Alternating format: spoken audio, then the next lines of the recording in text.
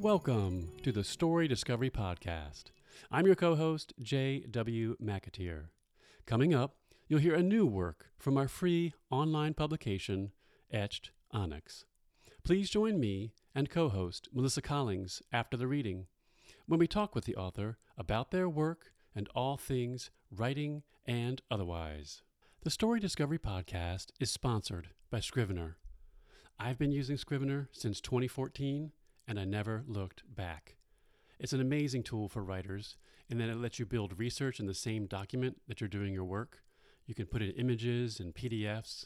You can organize your work using the corkboard view. You can set goals. You can export it to multiple formats, including ebook and manuscript. There's really nothing Scrivener can't do in the writing universe, and I highly recommend it, which is why I'm so pleased that they're a sponsor. If you'd like to check them out, you can follow the link from our website or just type Scrivener into your search engine. Our listeners get a 20% discount by using the coupon code STORYDiscovery at checkout. If you're a writer and you haven't tried Scrivener, I highly recommend it. Give Scrivener a try. You won't regret it. This podcast and all related materials are a production of Onyx Publications. All works, stories, and poems are copyright 2022. All rights reserved. On today's show, you'll hear The Evangelist, written by James Roderick Burns and narrated by Meredith Lyons. Settle in and enjoy. It must have been her day for characters. First, the young man in the park, gazing at a ray of sunshine as though an angel was about to slide into view, and counting out syllables on his fingers. Then a woman pulling her dachshund onto the bus. When she thought no one was looking, she bent and kissed the top of his shaggy head. And now, on her way home from work, this old man with the homemade sign attached to a harness under his coat. Its message blobbed out and spidery with damp, but startling all the same. Be sure your sins will find you out. Despite a long day on the tills, her hand itched to chart the contours of his face. She'd known an art career was a long shot, and she'd probably end up working 2 jobs just to keep it alive. But her mind and her fingers had different priorities. Despite the heat and a pressing need to sit on the sofa doing absolutely nothing at all, she could already sense the pencil's first hesitant movements, the scratching of lead across good paper. She'd begin with his eyes. He shuffled past, toward the booming chaos of Leith Street, which in all its bustling activity gave the lie to a decade of savage conservative cuts to every aspect of Scotland enacted in the name of austerity.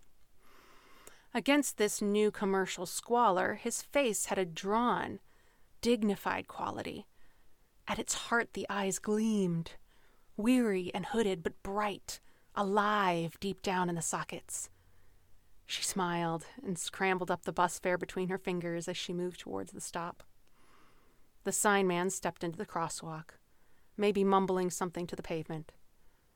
At that moment, a builder's lorry roared around the corner, its driver's head down, reaching for who knows what as he careened onward. Everyone in the street scattered but the man, dazed, perhaps, or encumbered by his sign. "No!" She flung herself over, grabbing his arm, and nearly picked him off of his feet. They stumbled onto the pavement. "Motherfucker!" The driver rumbled away without stopping, or even looking back. Orange mesh barriers flew out like bursting bags of fruit in its wake. "You all right?" She was afraid to let go. He shook off her hand and leaned into the nearest wall, sliding down onto the sidewalk, still holding his sign. In the backwash of the lorry, its papery layers stirred uneasily. You are? Are you all right?" "I suppose so," he grunted, and his weight finally pulled him to the ground. The sign came to a rest against a pub window, and a patron looked out curiously through its reflection. She extended her hand. "Wait a sec, lass. Another grunt. His feet shuffled till they could take the weight. Then he came up slowly into a handshake. "Ta, 'preciate it." On his face was an odd mixture of anxiety and relief. "I hate those drivers. They just don't give a shit. He could have killed you." "One less old fart to contend with." She laughed. "I'm Rose." Jack." "Really? Like in Titanic?" He looked at her blankly, but after a minute she forgot about the movie and the sofa entirely. "Listen, Jack, this might seem a bit weird, but you look like you could do with a drink. Want to get some coffee?" He looked sheepish, rolling the sign pole between his palms. "I'm paying. Come on." "All right, then." He turned his sign face out, and they walked down to a less dusty part of town. Jack shuffled over to the far corner of the booth. She bought their drinks, tried to get him comfortable. "There you go." The mug clinked on the saucer as she slid it across to him. He smiled, taking a hesitant sip. "So, what's with his sign?" Jack paused. "What do you mean?" "I mean, I read it, but why do you carry it round?" "Well, it's important, isn't it? We're all sinners, you know." "Don't you work?" "Used to, in Yorkshire. Did me beckon. Can't manage no more. Keeps me up half the night, it does. That and the sign. But we all have our crosses. You young'uns probably don't know what I'm talking about." No, I do," she said, blowing on her coffee. "You think I like being on my feet for 9 hours straight, helping all the world's arseholes to a new pair of shoes?" "Why not stop then? Do something you like." "Rent. I have to pay it. Just like the hostel." Things lagged for a moment, the clatter of the cafe filling the silence. Then Jack brightened. "Do drawings, do you?" "How'd you know that?" "Seen your fingers twitching. Bet you got a pad and pencil in your bag there. Me Uncle Fred used to do cartoons like there was no tomorrow."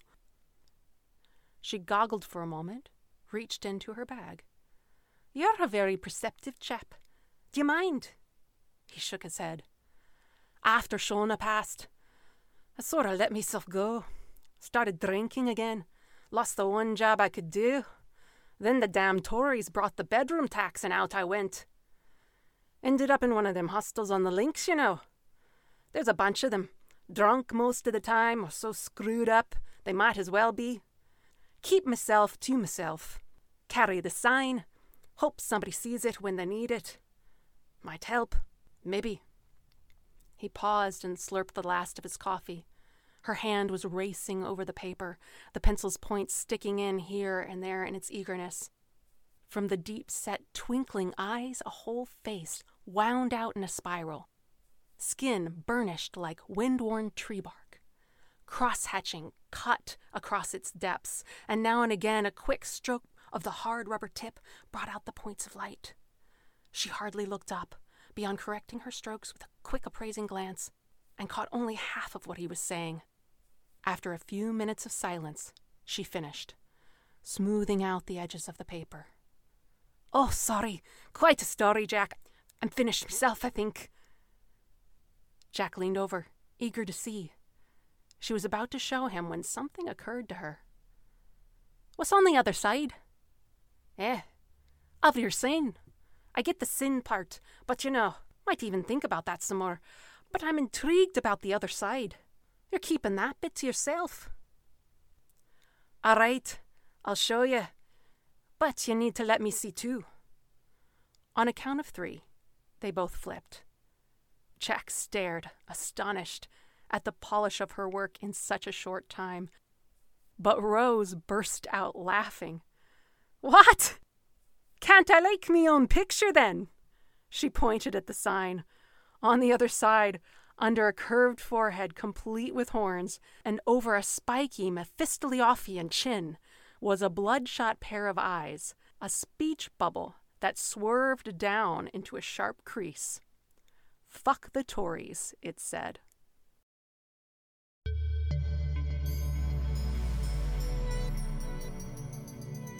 You've just listened to The Evangelist, written by James Roderick Burns.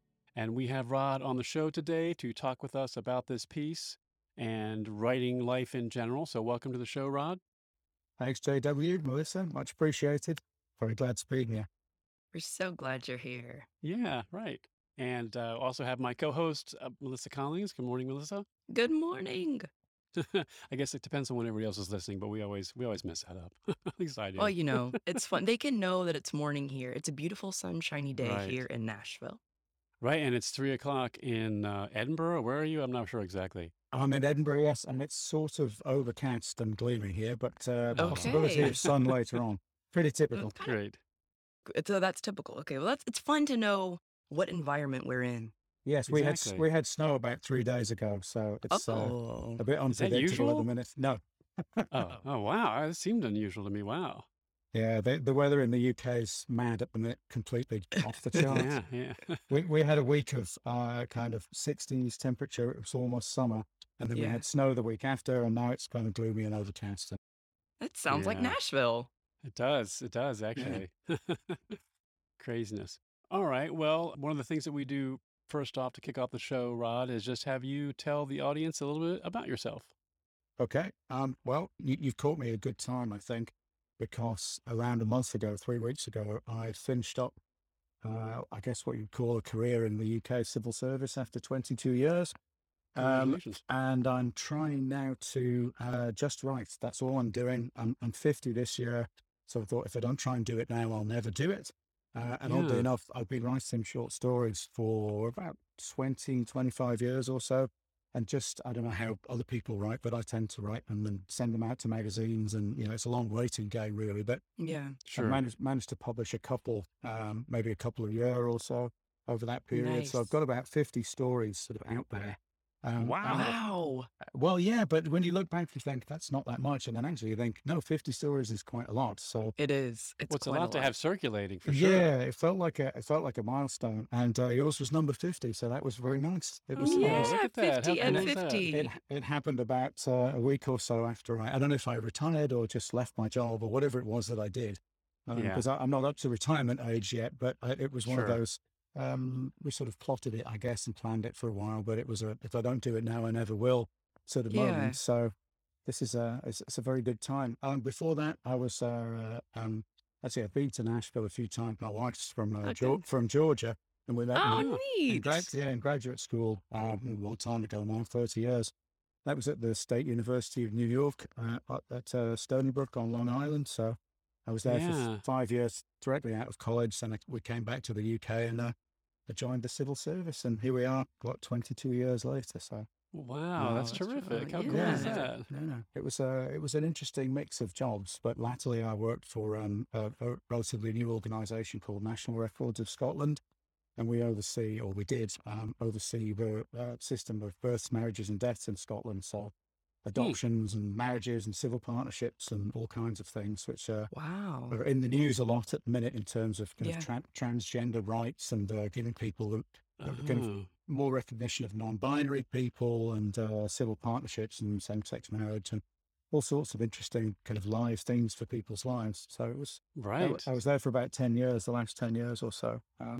So it's quite a big change, to be honest. And I as bet so. yeah, as usual, when I got off work or left work for a bit of time, I managed to get a chest infection and excuse me, I was ill for a couple of weeks. So I'm hoping that all bodes better for the future. I'm feeling better now. So yeah, that's me in a nutshell. And all the way through, I write poetry as well, but it's mainly short stories. And I've written a novel, which I'm trying to get an agent for at the minute. But it's all perspective, I guess, from here. Wow. Lots and lots of writing. Yeah, and you sent us a little information about your background, so we have specific questions to ask you related to some of your writing.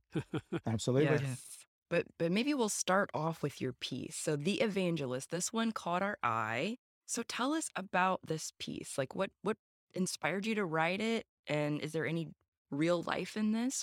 there is definitely some real life in there. I mean, I tend to find that with, I don't know how you both write, but either a particularly riveting image or a person or a feeling or, the sense of an atmosphere or place Yeah. will just arrest you. And in this case, it was the fact that where I used to work at National Records of Scotland, I don't know if you've been to Edinburgh, but the kind of main drag of Princes Nope. Street is, if you see images of Edinburgh if you type in Edinburgh on Google, almost certainly you'll get a picture of the Scott Monument, which is this big sort of pinnacled, couple of 100-foot high monument to Sir Walter Scott that sits on Princes Street. And there's kind of anchor hotels at either end of there's a giant one called the Balmoral, another one called the Caledonian that kind of anchor at each end of the big kind of Gothic-looking 19th century brick paradise places, and the Scott Monument in the middle.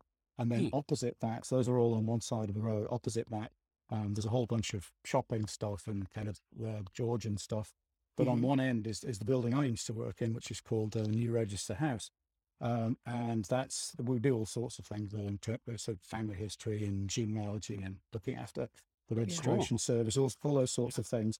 But for some reason, don't ask me why, there's a bit of pavement outside, kind of maybe 50-foot square sidewalk outside the building, which attracts every conceivable character and eccentric in the whole of Edinburgh. I think people make pilgrimages to Edinburgh just to come out. So we have a piper there who plays kind of Flower of Scotland and 2 or 3 other tunes badly with one bum note every third note. Oh, excellent. And he clears off. Excellent. Then when the Edinburgh Festival happens, there's I don't even know what they're called, but there's a drumming troupe, an African drumming troupe with these enormous 5-foot hand drums, and they come and do their thing for a while. And then there are mimes. There's all kinds of people coming and going. And the genesis of this story was twofold, really. One was that there was just down the hill, around the corner from here, was a very ugly old 1970s shopping centre called the St. James Centre. And they'd had plans to renew this and make a brand new shopping centre for years. So they started smashing it up. And this was cheek by jowl with our building. So they knocked down, hundreds of thousands of tons of rubble being carted away, dust everywhere, constant noise. We were in this old, my building was from about 1850. We were sitting having meetings, and you could feel the stones vibrating and the floor was thumping. Oh, with yeah, all of this right. demolition work next door. So that's the background to the story, all the kind of chaos of it. And one of the characters that tended to congregate around the front of the building was a guy who I just dubbed the evangelist in my head, because he looked exactly like the character in the story. He had a homemade sign, which he had on a long pole, and it was kind of socketed into some sort of harness that he wore on his front under his jacket. So it looked essentially like the pole was coming out of his stomach. But he would walk around totally silent, long, straggly beard, kind of very intense face, with different religious messages on the sign, kind of, the end of the world is nigh, be sure your sins will find you out. That stuff is completely lies from him. And, with the best stories, you see something interesting and you think, oh, I wonder what's going on there. So I just decided to put him together with the fact of these thundering lorries and trucks coming by and the dust everywhere, and see what happened. The female character, I don't know where she came from. She just appeared. She needed to be there, I guess. And that's where it came from. So little dollops of life together with whatever your imagination throws up. And I'd also, at the time, I'd been writing lots of flash fiction pieces of maybe around 1,000 words. So this is one of those. And I quite enjoy the challenge of trying to compact as much stuff as you can put into a short space, or sort of maybe writing it a bit longer, when boiling it down and condensing it, and getting down to the bare bones of it and the essence of it. So that was the genesis of the story, essentially. I That's like terrific. that. Well, I really like your first line because it just sets up so much. It must have been her day for characters, right? I mean, I think just about everybody can relate to that. It pulls you in right away. So strong work with that. And it's a fun piece for sure.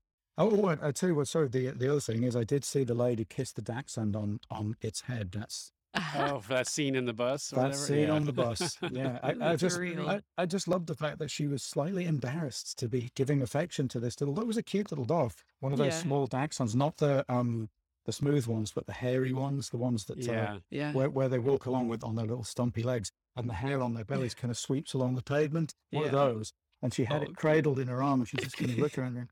give it a quick hiss when she got on the bus. Yeah, it's one of those great things about cities, isn't it? You see these Yeah. eccentrics of And it makes me wonder, is she going to read this and think, oh, that's me? very possibly, yeah, the Dachshund lady, yeah, Wouldn't yeah. that be neat It if would, she it'd be did? marvelous. I love it. That is funny. Crazy. Well, now you've also got some poetry published, correct? I have, yes, Japanese short form stuff, principally. Japanese. Yeah, well, Interesting. I would that I could write it in Japanese, but I guess the Japanese form in English. So, Okay. can haiku and tanka and a bit of an obscure form was one of my books called a Sudoku, which was there used to be a form in kind of maybe 14th, 15th century Japan called the Mondo, which was a 2-line verse form, sorry, a 6-line verse form, but 2 stanzas. And the first of 3 lines, and they're all syllabic. So the first 3 lines would be a 5-syllable line and then 2 7-syllable lines. And then the second part would just repeat. But the Mondo was the poet would ask, it was usually kind of Zen Buddhism, would ask, philosophical question in the first stanza, and then the second stanza Wow. would answer it. And it was a bit obscure at the time. And then it kind of gave birth to this other form called the Sudoku, which used the same syllabic structure and the same 2-part structure, but dropped the question and answer idea. And so I've always liked haiku. And then tanka is the 5-line form with a 5-syllable line, a 7-syllable line, and a 5-syllable line. So essentially a haiku with 2 additional 7-syllable lines at the end. And they allow you to be a bit more subjective. And there's not quite the same, with haiku, people can get a bit, I don't want to say fundamentalist, but get a bit purist about haiku. And, Yeah. there are all these kind of notions that it has to be completely scrupulously objective and just be about nature. And you can't have any kind of subjective human commentary, and anything that isn't pure crystallized observation has to get chucked out. Whereas tanka is a bit longer and you can do more kind of interesting stuff. And then Sudoku, which nobody but me seems to be using. I don't know if that's a good thing or a bad thing. I was quite interested in trying to take these short forms and then build them up into sequences, into something longer. So I did a book of Sudoku, which was 3 long sequences about turn of the century Coney Island, which I've always found fascinating, kind of that ludic quality of the carnival and the seaside. And it was about 3 characters in about, one I think it was in 1899, one of them was in around 1901, and one was in 1905. So it's kind of a short time sequence, but 3 different sorts of carnival characters, if you like. And each of them was spoken by that person, narrated by that person using this Sudoku form. But once I got into it, it was very, very interesting to do because there were no models. If you type in haiku in English, you get about 5 billion responses. So, when you're starting out learning how to do it, there's loads of examples. And tanka is the same way. There are lots of dedicated tanka journals. But Sudoku, I came across it, I think, just as a reference in an encyclopedia to different Japanese forms and thought, oh, that sounds interesting. So I looked it up. There's lots of description of it, but there's not really anybody writing it in English. So a kind of light bulb went on over my head.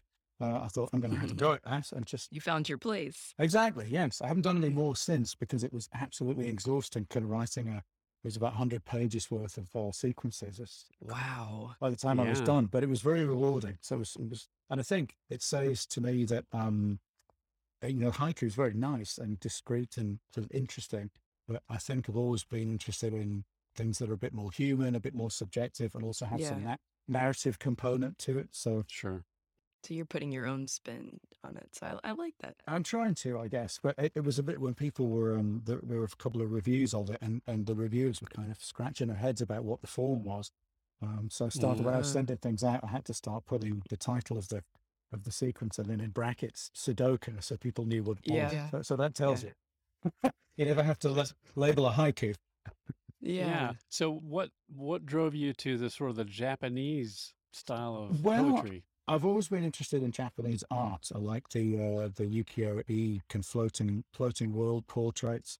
And I think that's just happenstance, really. My parents, when I was growing up, had a set of kind of court ladies and wrestlers and things, those classic floating world prints just in our living room. And I was always fascinated with them, right when I was tiny. I don't know what a floating world print is. The floating world was the kind of 18th century and early 19th century I guess you'd call it the Japanese underworld. So, the famous picture of the wave with the lino cut of the wave with the sailors going up the wave, and then Mount Fuji in the background. That's sort of classic that style of art. But Okay. the floating world stuff was about all of the seen people in the underworld, kind of sailors and criminals and kind of theatre people and actors who were seen as exceptionally seedy at the time, I believe, and Huh. prostitutes Wow. and sort of cutthroats and all of these very, very dark kind of demi-monde, semi-world people. And it was almost the sort of front of house stuff was very formal portraits of shrines and temples and pine trees were covered in snow and all of that, all of which I like a lot. But this other Yeah. stuff was like peeling back the human world and finding all the gory, seedy, nasty nonsense behind it. Yeah. And Yeah. there's Fascinating. something that appeals to me about writing about stuff that's difficult or kind of morally compromised or sort of Yeah. seedy and soggy, but doing it in a very elegant way. I like that. Yeah, I was already interested in the Japanese stuff. And then when my wife and I got back from America, which was about late 99, 2000, I was looking around for a job which I ended up getting the civil service job.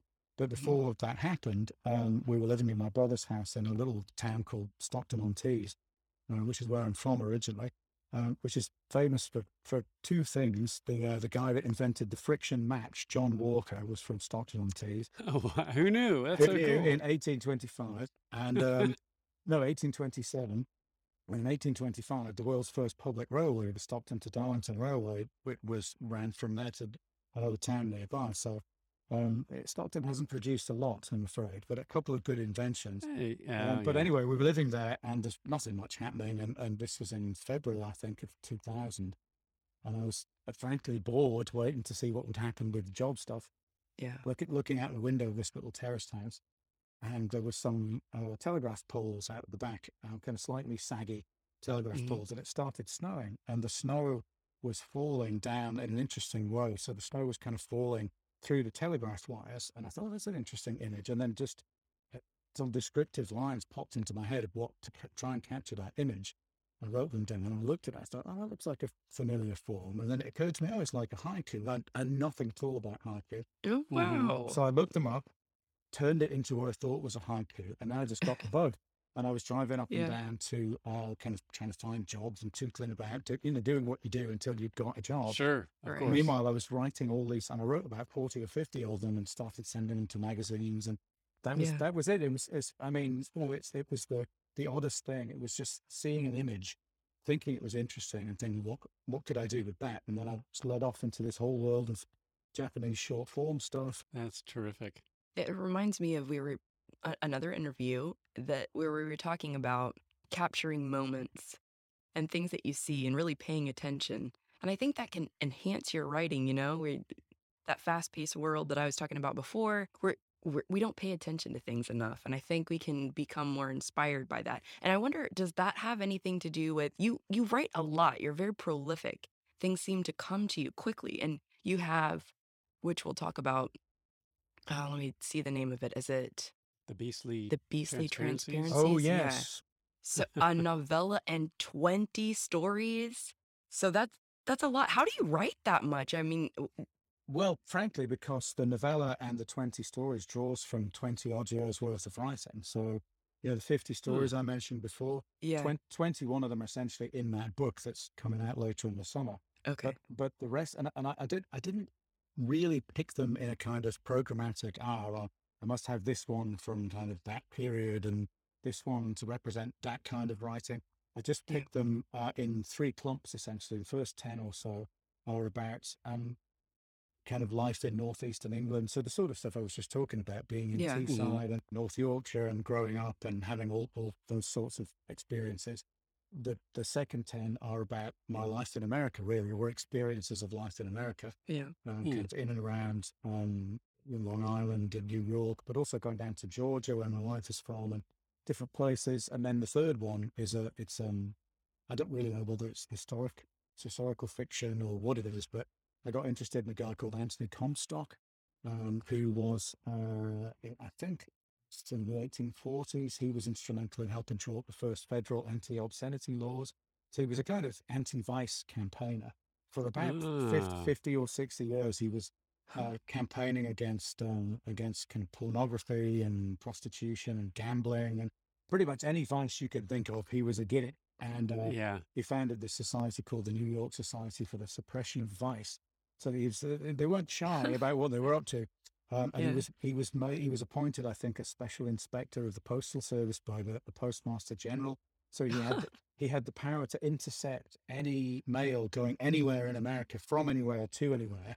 And he used to intercept all kinds of strange and interesting things. So there was a famous case of a woman who, I think probably she just had some mental illness issues, but she was convinced that she was married as in kind of the full deal, to an angel. And it wasn't like it wasn't like a kind of angel, kind of, celestial light and robes and all the rest of it, kind of just providing spiritual enlightenment. She was having a relationship with an angel, Wow. I won't fill it in, but she wrote lots of books and pamphlets about this. And I think the pamphlet was called something like Celestial Love, or it was, and they were completely whacking off the rails. But they were also about, they were almost kind of, what to call them, sexual primers, if you like. He pounced on this because this is Of course. distribution of obscene literature through the mails. And he also used to impound contraception and contraceptive devices. And Wow. I mean, he was obsessive, absolutely obsessive. And he had a whole band of kind of, I don't know what you'd call them. They were less pure than he was, basically leg breakers. And he would go along and impound things and smash the doors of stationers that were essentially pornographers masquerading as stationers. He would do raids and kind of bust warehouses. It was kind of an Elliot Ness style thing. Wow. But with porn instead of whiskey. And it was just fascinating. And there's nothing in it that isn't absolutely true. I mean, obviously there's some poetic license, but all the adventure, I tried to compact as much of his life, sort of 50-year campaigns into this novella as possible. Wow. Had fun So with that's it. the novella part. Okay. That's the novella part. Yeah. So Very that's this. interesting. Yeah. 10 British stories, 10 American stories, and then this novella at the end. So Interesting. Well, I think you mentioned where it's being published, but tell us how that process went. Yeah. Well, it was an interesting process because there's a publisher here called Eyewear Publishing, or at least that's an imprint of a bigger publisher called Black Spring Press. And they print in America as well as the UK. So my book's going to be out, kind of hopefully on bookshelves near you as well as near me. Which Nice. Pick one up for sure. it's a big thrill compared to a poetry book that maybe sells 300 or 400 copies and then disappears. But that's the thing. The poetry world's quite small. Well, less so in America, but a relatively small world. And then the Japanese short form world is a tiny world within a small world. So everybody almost knows everybody else. And if you send it out, who it's going to get sent to for review. It's a slightly odd world. So it'd be very nice to actually have a book out that doesn't depend on that little tiny niche world. Sure. We'll see what happens. But I just submitted it to, oddly enough, I reviewed for a magazine in London called London Grip. I just do poetry reviews. I've been doing that for years. And a couple of the books of poetry published by this company, by Eyewear, excuse me, had come my way, and I'd reviewed them. And so I was aware of them. I knew who they were, and I knew that they had, the company had some various different imprints. I think they do some crime stuff. They do kind of literary things. They do mainstream fiction. The biggie that they, they've published quite a lot, I think. But they managed to, last year maybe, or was it in 2020, Boris Johnson's father, who seems to be quite as much of a character as he is, had apparently published a novel called The Virus in the 70s. And he wanted to republish it. I guess it was timely in 2020. And they had an enormous auction for this thing. And I think Black Spring won the auction for that. So I was like, oh, well, that's interesting. But I'd submitted to this literary competition. They run a prize every year called the Beverly Prize for International Literature or something like that. And I got longlisted for that, and then it just Nice. sort of went from there. So yeah, it was it all feels very kind of incremental. It's I know some Yeah. people Mhm. kind of write their first book when they're 23 and just get published overnight. But I think my experience is much more typical of people who write. Don't you think that you build and Yeah. you Yeah. gradually develop and you have little successes here and there, and that Yeah. builds up, and yeah, that's Mhm. much more typical, I think. I think so. It's been my case, definitely. So you're working on a novel. You're done with it? Can you tell us about that? Yeah, I'm done with that one. Well, it's a slightly long story, so I'll try to compact it a bit.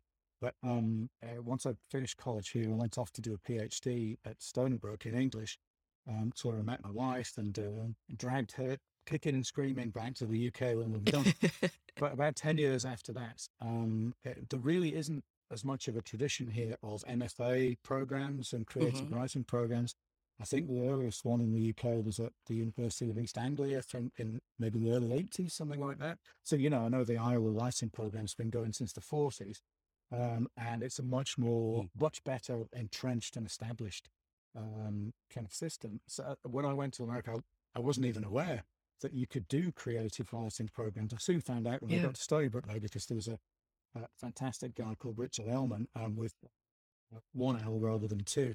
Who was a novelist and had been a journalist, and anyway, he was teaching just a fiction writing workshop. I thought, I'm going to take that. So I took about 5 or 6 lots of that, and so I was aware at that point that you could do such a thing as an NSA. But I was in the middle of a PhD, and then when we got back here, I was trying to find a job, and it just 5 or 10 years go by, and then I heard about there was a program at Oxford. They'd started this new program called the MST in Creative Writing. So I looked into that. I thought, I'm going to apply, and I got on, and that was when I was writing the Sudoku sequences during that time. Yeah. But I'd also started a novel. When the idea for the novel was essentially it was about the process of sort of building community, I suppose is what it's about. But it has 3 separate narrators who all interlink, and they kind of hand on the baton of narration from one to the other. And so it's quite neat. it's very much not a plot-driven novel. It's more about interlinked characters and how they Yeah. engage with one another and how you can build a community. And the essence of it is that it's 3 people who've really been damaged in their life and are trying to come to terms with various kinds of psychological and other issues, and kind of meet one another gradually and come together around a project to restore an old dilapidated Victorian pier, kind of bit by bit, and they get grants and do various things. So Oh, that's the Coney Island reference, right? again, yep, Coney Island, piers, carnivals, all of that sort of stuff. It just Yeah. fascinates me. So, originally the novel, I've slightly changed the format now, but because I don't think it was altogether palatable, the form that I had it in for kind of getting a literary agent. But originally it was written as 1,000 separate sections, just numbered 1 to 1,000, but each section is Wow. exactly 100 words. So it was That's a neat. bang on 100,000 words. At the minute, I've chopped it up. I've kept the structure the same, and I haven't added or taken away anything. So it's still 100,000 words, but I put it into kind of 48 kind of more ordinary chapters, if you see what I mean, rather than Yeah. Yeah, sure. because Mhm. it felt like trying to get an agent was hard enough work as it was without having to Right. sell. Oh well, I've got this experimental novel you might be interested. Exactly. Yeah. Yes, right. That's something you can do later when you're published. You have your agent, and Exactly. you Yeah, can.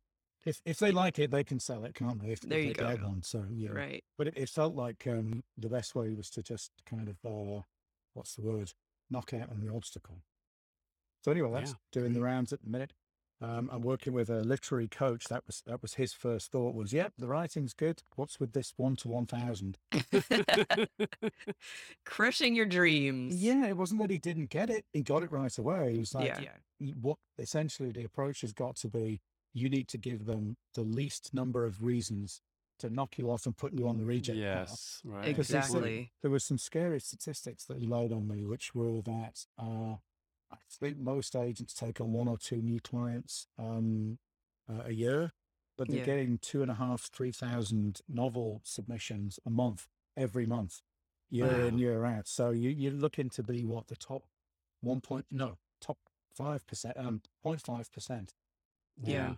Which is just crazy odds. So It is. it Yeah. made sense not to present something that was a bit hard to digest on the front end. Yes. That is one thing that I definitely learned. I'm no longer querying, but I have been querying a novel.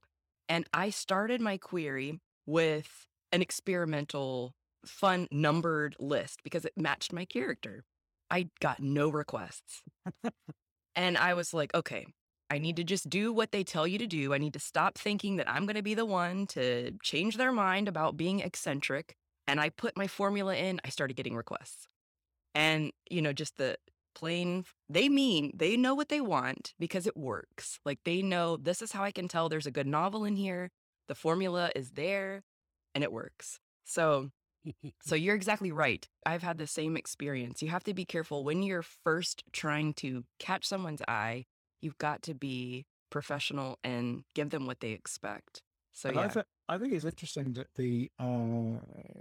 so people's expectations about poetry and fiction are that poetry is difficult and dense and obscure and hard and nobody likes it and blah blah blah, whereas fiction is easy and open and accessible and fun and all the other things. And in my experience anyway, the experience of trying to be published in those two arenas is absolutely the other way around. So yeah, poetry is open, accessible, friendly, yeah, community based, and novels are stitched up, difficult, locked down, gate kept, closed yeah. in, impossible to break into.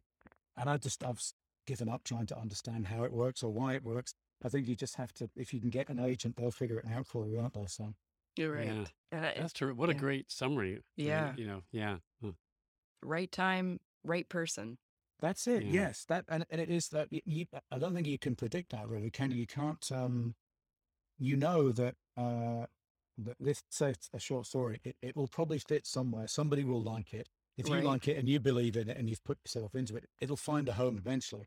But it might take right. ages, and it is just hitting the right editor, the right day, the right move, and you can't Yeah. predict that. So yeah, my wife years ago said very wisely, because I think when I was younger, I used to just write something and think, "Oh, of course, the world will beat a path to my door and ask to see it." No, it doesn't work like that. And, That's right. and then I would send things out. The old convention where, especially in kind of paper world, before submittable and email and all the rest of it, you Yeah. would print your story out and you would send it off with great hopes in the post. And usually Yes. when we were here, I was sending things to American magazines, and I had to ask my friends in America to send them money, and they'd buy rolls of American stamps and Oh, send them yeah. to us in the post so I could include the stamps on the stamped Oh, address For the envelope return. to oh send my it Yeah. back. goodness. And I would send Wouldn't it have even off thought and about that.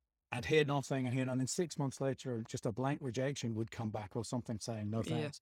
And then I'd think, all right, well, now I'll send it out again. And it was a recipe for disaster, I think, the way that, Yeah. and she said, you have to stop investing so much in each submission, do more and invest in each one less, and just sort of cast the bread on the waters, as it were, and see what happens. And she was absolutely right. That was the right approach to take, not to not care what happens, but to write it, send it out to a number of magazines and just see who likes it. Because you can't predict who's going to like what. Yeah. Right. Yeah, that's a good point. Yeah, as long as you're a straight dealer with everybody. I know that lots of magazines on their submittable descriptions say simultaneous submissions are fine, but just let us know if somebody else takes it. Yeah. And I quite often I've had things taken and then I've had to withdraw them saying, sorry, it's been accepted elsewhere. And editors will write back and say, well done you. And like, yeah, it just Yeah. feels better these days than it used to. It did used to feel 20 years ago quite stuffy and kind of, Yeah. I don't know, the gentleman's clubbish. And I don't know, Yes. it just, life's too short for all of that nonsense. Yeah. Yeah, totally. Good Yeah. point. Agents and editors have so much that they're taking in, and you may have a fantastic story. I've seen this again and again where agents are like, I just have somebody on my list that's a lot like this. Like, I really like it. And you may get rejected for being great because you're like somebody else and they can't take you on for that I had reason. something like that with the novel, and the agent said, yeah, normally I would say yes to this, but I just took something on last month that's very similar. Right. You're like, Yeah. Wow. Yeah. And then Just you a can't- month like, shy. Don't you have friends? Just forward it to your friends. Yeah. Right. Your agent friends, right? I've tried that a few times. They don't usually bite. So Yeah, I know, I'm sure. They have enough work to do. They're not going to be your advocate absolutely. That's right. That's right. until Absolutely. you're on their team. All right, Rod. Well, believe it or not, as usual, we have come up on time here. I've kind of let us go a little long because I've just really enjoyed your conversation, and We've it's always learned a fun to have lot. an international accent. It's I know. on this show. I'm probably going to have a bit of an accent later in the day. Right. Good stuff. Well, our last question that we ask our writers and poets is, what would be your best piece of writing advice for folks out there? And it could be anything. I would say two things really, as we've been talking about. There's no point doing something if you're not interested in it. If as with the main character in this story, an interesting character or an eccentric character or a place or feeling or an atmosphere, if something's captured your imagination, then it's your job to turn around and make that as interesting as you can for other people. So Yeah. if you're just writing for the sake of doing it, or writing something either to a formula or trying too hard to project something for a market, I think it'll just never work. It has to be something you want to write for you, and you have to be passionate about it. Otherwise, that won't come through. And then Yeah. I think yoked to that is what we were just talking about, which is that without wanting to kind of submit something to everyone in the universe, try to submit to a few magazines that you think might like it, and just let people see. If they do, they'll tell you. If they don't, they'll tell you, and then move on. So kind of, I think, not quite play it as a numbers game, but play it as it's sort of roulette wheel, I guess. Yeah. You've done this work. You think somebody might like it. Well, you just have to go out and find who it is and keep on going until you find that person, I think. Right. It's a part of Yeah, the absolutely. process. Yeah. Taking it in stride. I think it's something that's huge as a writer who's facing rejection is hard on any platform, wherever you are. But when you're writing and you're sending out your, piece of you, and that gets rejected, it can be devastating. So you have to see it as a part of the process because you don't know where that rejection is coming from. So I think that's great advice. I would say also, just as a coder, to when you get a personalized rejection, and my wife said, I think I said to her a while ago, I seem to be getting much better rejections these days. So it's Yeah. a bit reversed. But if you get an actual personal reject where somebody says, yeah, I really appreciated this, but it doesn't really fit that issue or this theme, or Yeah. even people have said, yeah, I think this is a good piece. It's not for us, but I think you might try magazine over there. And Yeah. then you send it Yeah. on. That really, that's quite encouraging to know that you're not just sort of howling into a void. You're actually connecting Right. with people, Yeah. just not the right person at the right time. So Yeah. There's a Yeah. slice of validation in that rejection. absolutely, So absolutely. yeah, keeps you going. I once got Great. I once got a rejection for a haiku, so 17 syllables, and the editor, who shall remain unnamed, but was part of that, should we call, purist haiku community, wrote me 5 single-spaced foolscap pages of rejection about this single poem. It was basically a whole philosophy Oh of my haiku goodness. and why I didn't match up to it. Oh So my that goodness. didn't feel all too validating. I didn't keep it, but I should have. I wonder what that comes from. That's very interesting because that's like taking time out to just tell you how horrible you are. I mean, Exactly, that exactly. doesn't seem necessary. I guess he was sort of, maybe that was his day for elaborating his personal haiku philosophy. But anyway, Maybe I so. was the recipient. So. But you know what? It's Fascinating. good that it came to you because it looks like you can handle it well. It's a story for you to tell, and I love it. We can be there with you on that. The air Yeah, did that's turn great. slightly blue in our front room, but I got over it. So Oh, that's funny.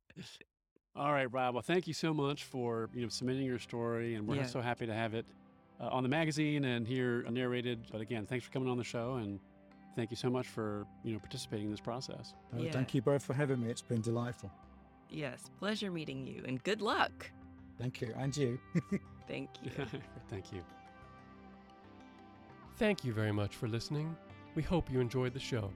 If so, please help us spread the word by telling your friends or giving us a rating and review on your favorite podcast app. Those reviews really make a difference. We'd like to thank the folks at Literature and Latte, the makers of Scrivener, for sponsoring the podcast and providing an amazing tool for writers.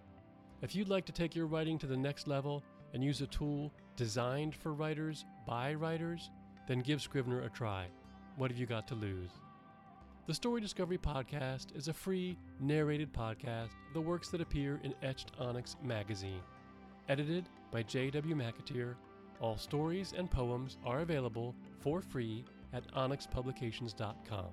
That's ONYX publications.com. If you'd like to support the continuation of this podcast, and or the magazine, please consider a small donation through Patreon at patreon.com/onyxpublications.